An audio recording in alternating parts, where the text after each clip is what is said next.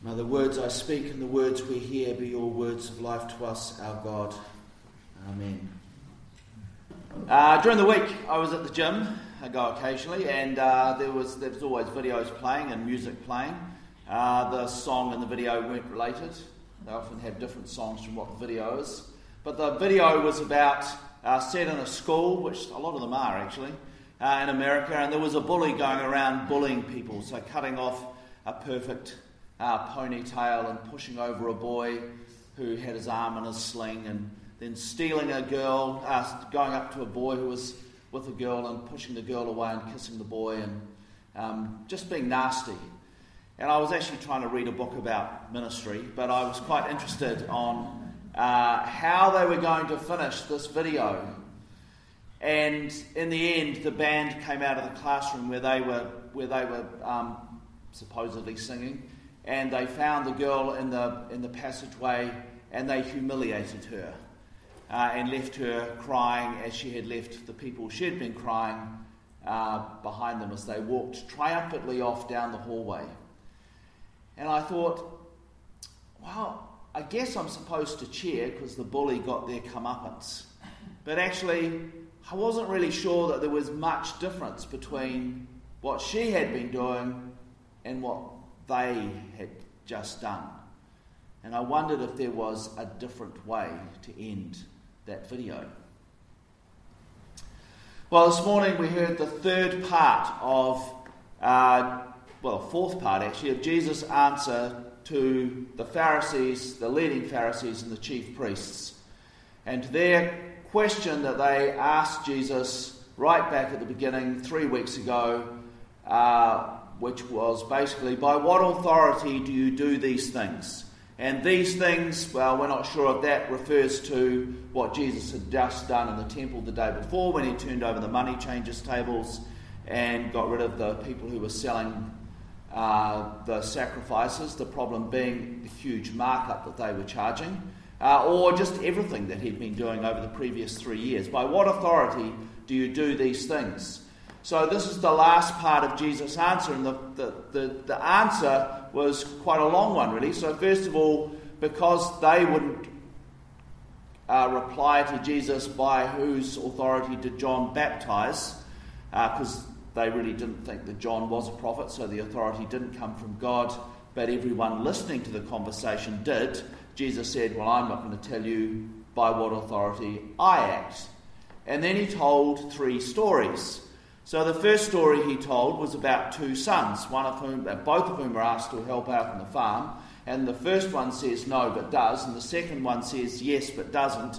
And Jesus says, well, this first one is like the tax collectors and the prostitutes, who kind of don't look like they're doing the right thing, but did respond to John's baptism. And you are like the second son, who, despite the prostitutes and the tax collectors responding, you didn't. Essentially, he's saying to them, you don't walk the talk. You're all full of talk, you pray the right prayers, you say the right things, but actually your lives bear no resemblance to what you say you're on about. And then he told a second story. Now, when we read these stories, the temptation is, because on a Sunday we hear them one after the other, so we think, oh, well, they're separate stories, and in the Bible, when we read them, they've got nice little headings of their own. We think, oh, well, these are 3 separate, distinct stories. But actually, they're 3 stories told in a row, each one coming out of the previous one. They are related. So to understand the stories, you have to read what happened beforehand to find out where Jesus had got to in that story and what he's trying to say with the second story. So just to make sure that they get the point about what he's just said, which is essentially you don't walk the talk, he told them a second story about a man who was a landowner, and he bought a plot of land and he put a vineyard there, and then he leased it out to tenants. And, well, we think that's a nice story, don't we? But as I said last week, the people Jesus is telling this story to are landowners. they have acquired huge amounts of land over the last 50 years or so from the poorer landowners who could no longer afford to pay the Roman tax and the temple tax. And because they'd got into debt, they'd had to sell their land to, well, the chief priests and the leading Pharisees and the leading families of Jerusalem. So these people he's talking to are the landowners. And the people who are listening to the story used to be landowners, but at best they are now tenants, sometimes on the land that used to be their land, but now they're just tenants, and at worst they're day labourers, living from day to day, hoping that they will get work so they can actually buy the food they need for that day. So this isn't an academic story. This isn't a nice story in a storybook. This is their lives. This is what happens on a daily basis. So, in Jesus' story, when it's time to pay the rent with produce, the landowner sends slaves to collect it, and either because they don't want to or they can't because the harvest hasn't been that good that year, they don't pay. And in fact, what they do is they beat up the slaves and stone some of them and kill some of them. Stoning, I thought, usually did result in killing, but in this case it's an intermediary between beating up and being killed.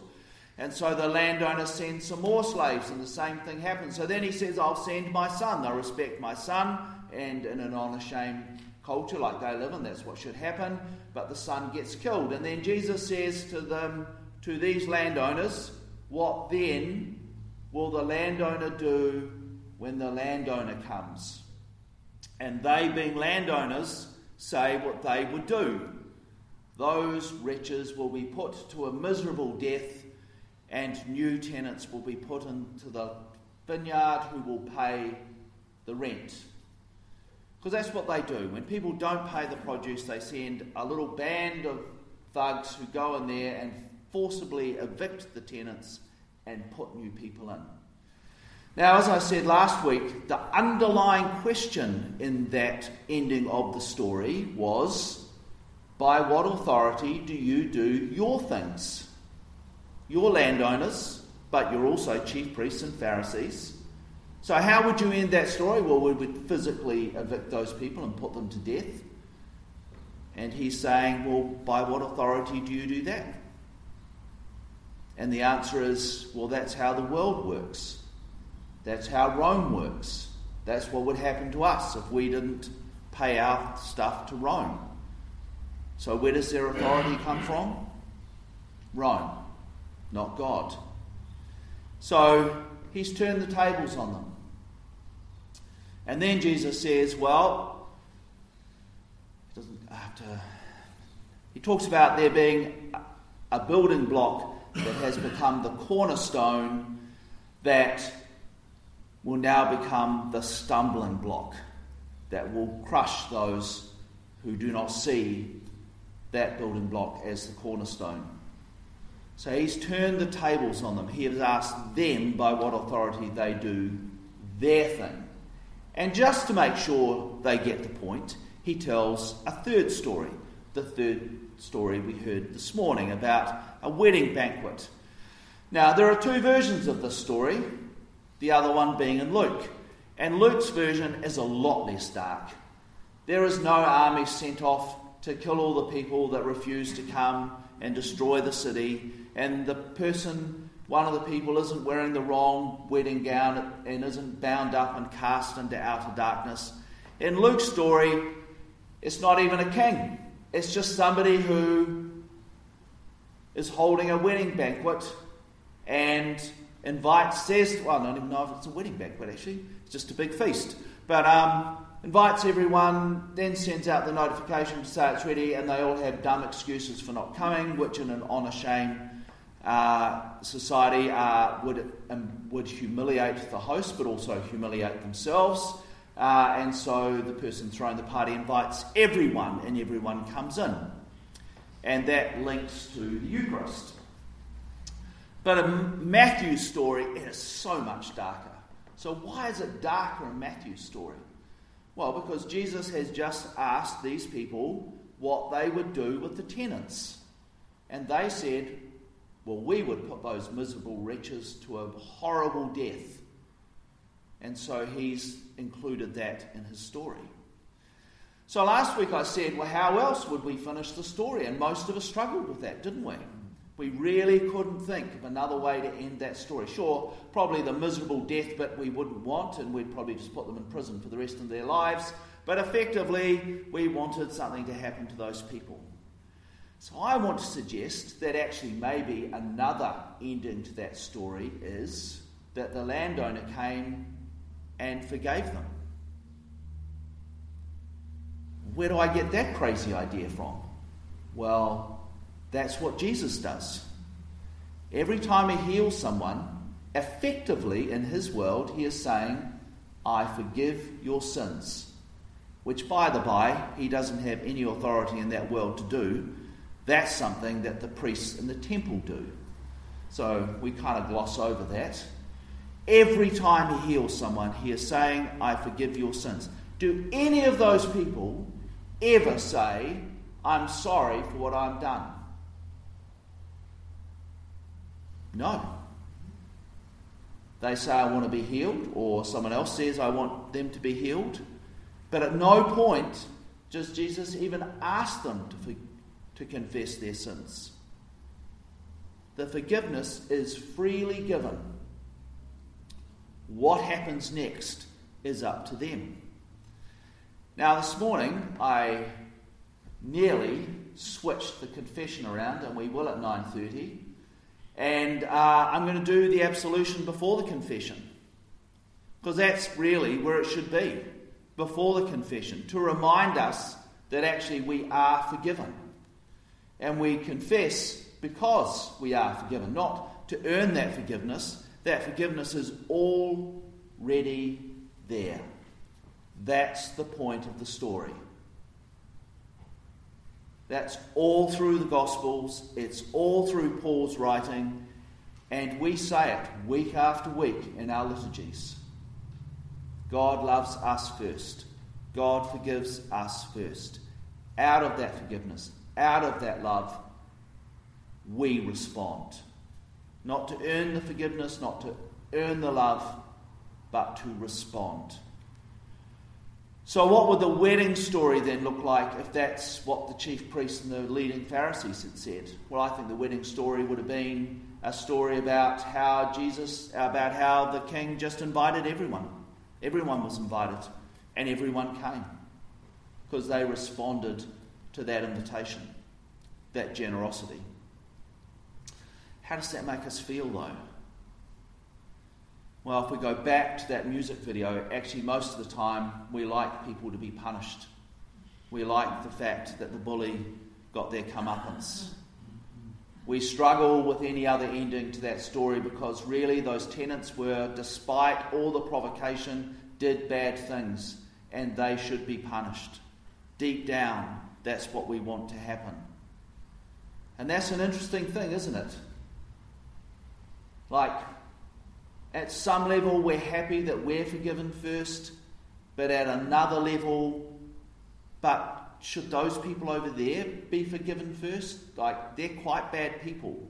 Something should happen to them. They should be punished. But Jesus and Paul are really clear that we're all the same and equally undeserving of God's forgiveness and equally given God's forgiveness nonetheless. It's a hard thing, the gospel. And most of the time we kind of skate around the edges. But with this story, Jesus forces us to confront that. How we end the story is important. It shows up all our theology and all our prejudices.